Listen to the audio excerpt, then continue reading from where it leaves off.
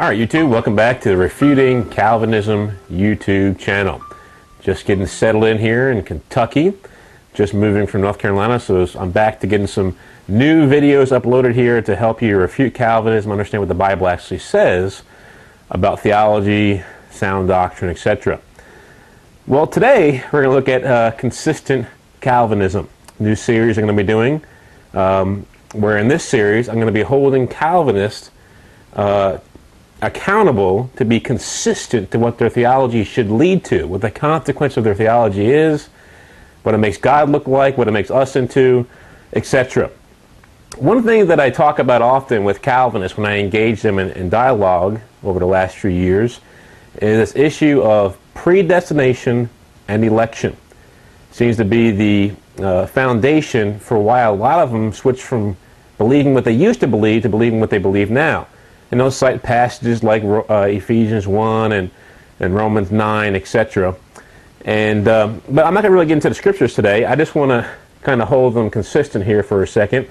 So we get talking about election and predestination, and I get them to see, hopefully I try to get them to see that double predestination is the consistency, is the consequences, the conclusion they must come to logically if they're going to hold that God picked the saints, picked the elect, picked who's going to go to heaven from eternity past, then therefore he must also pick those who are damned, logically speaking.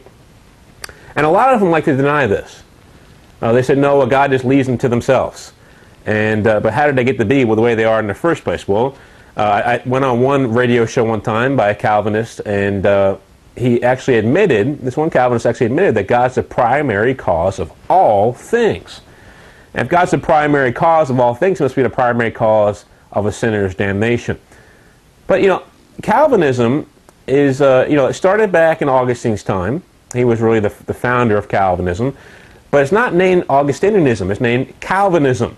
John Calvin, one of the main leaders of the Reformation after Martin Luther, he wrote a lot of stuff down. And since it's named after him, I want to give you some quotes from John Calvin today.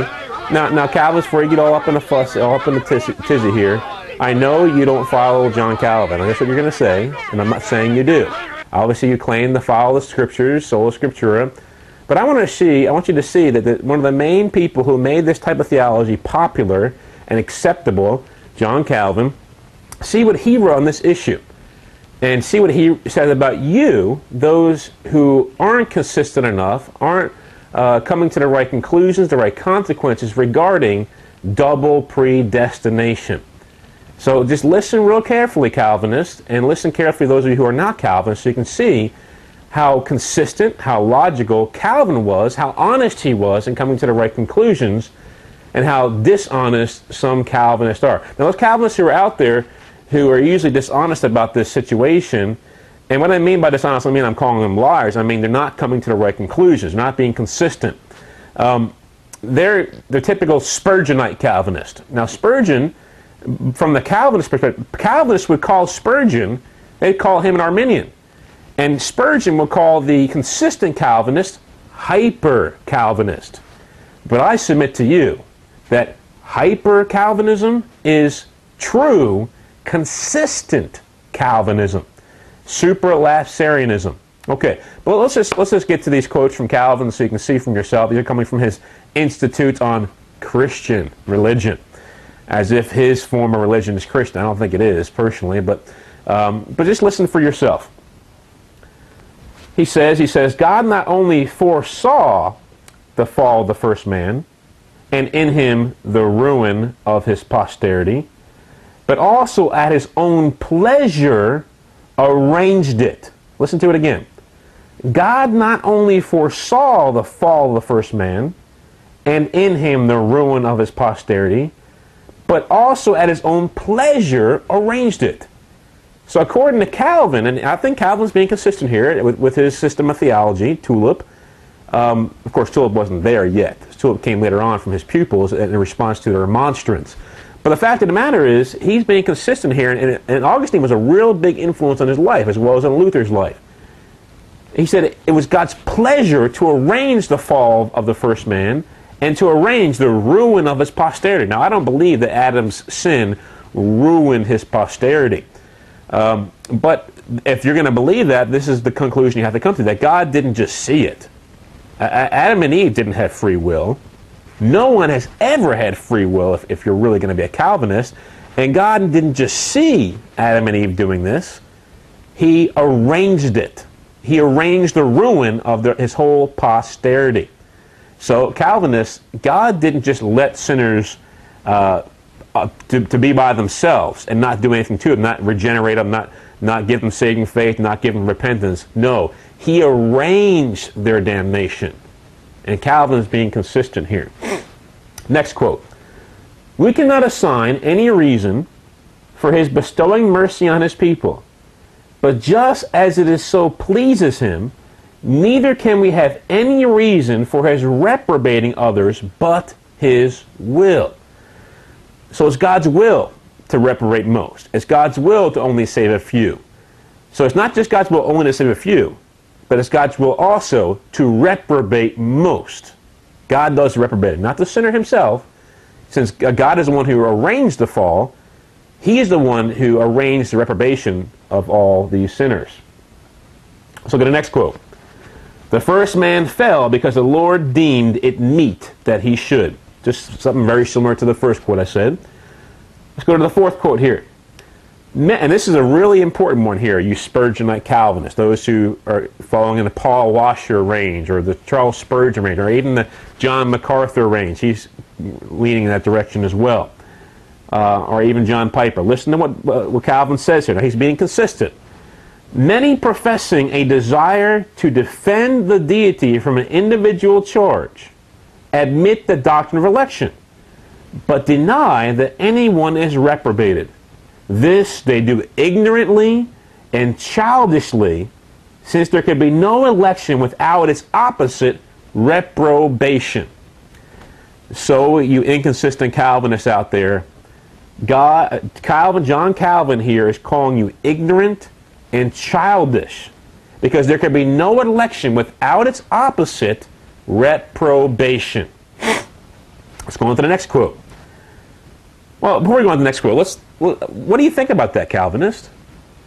I mean, is John Calvin being too harsh on you by calling you ignorant and childish for not accepting unconditional reprobation as well as unconditional election?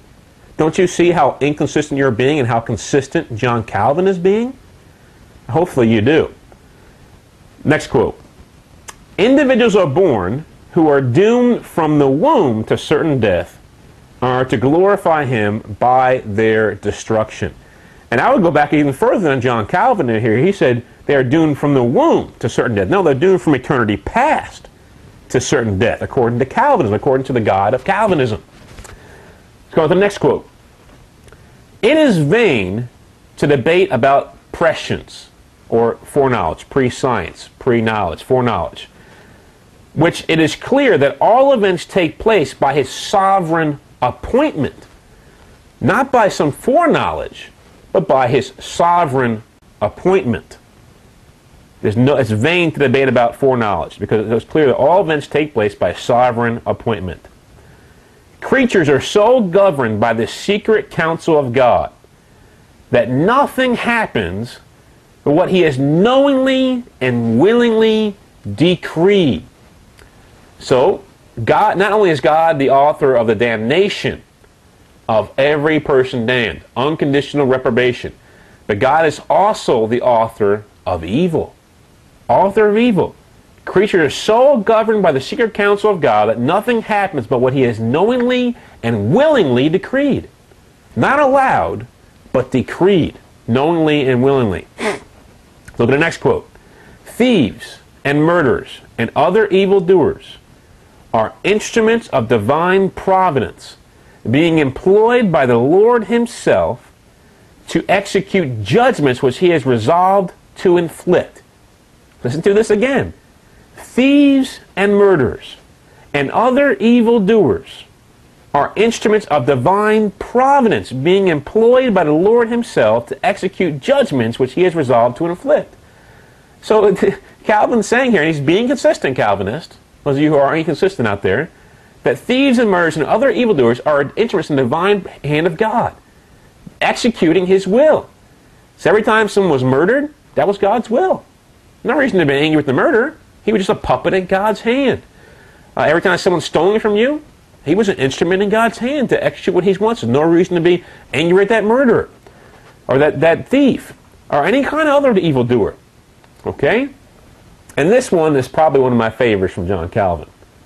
Listen to it very closely.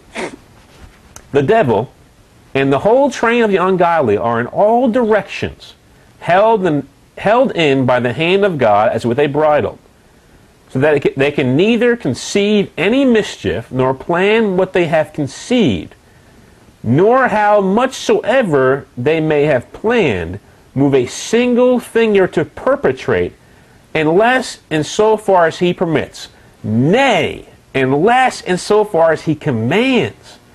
And they are not only bound by His fetters, but are even forced to do Him service. So he starts out with this issue of they can only go as far as what He permits. And then he says, nay, unless in so far as He commands, that they are not only bound by His fetters, but are even forced to do Him service.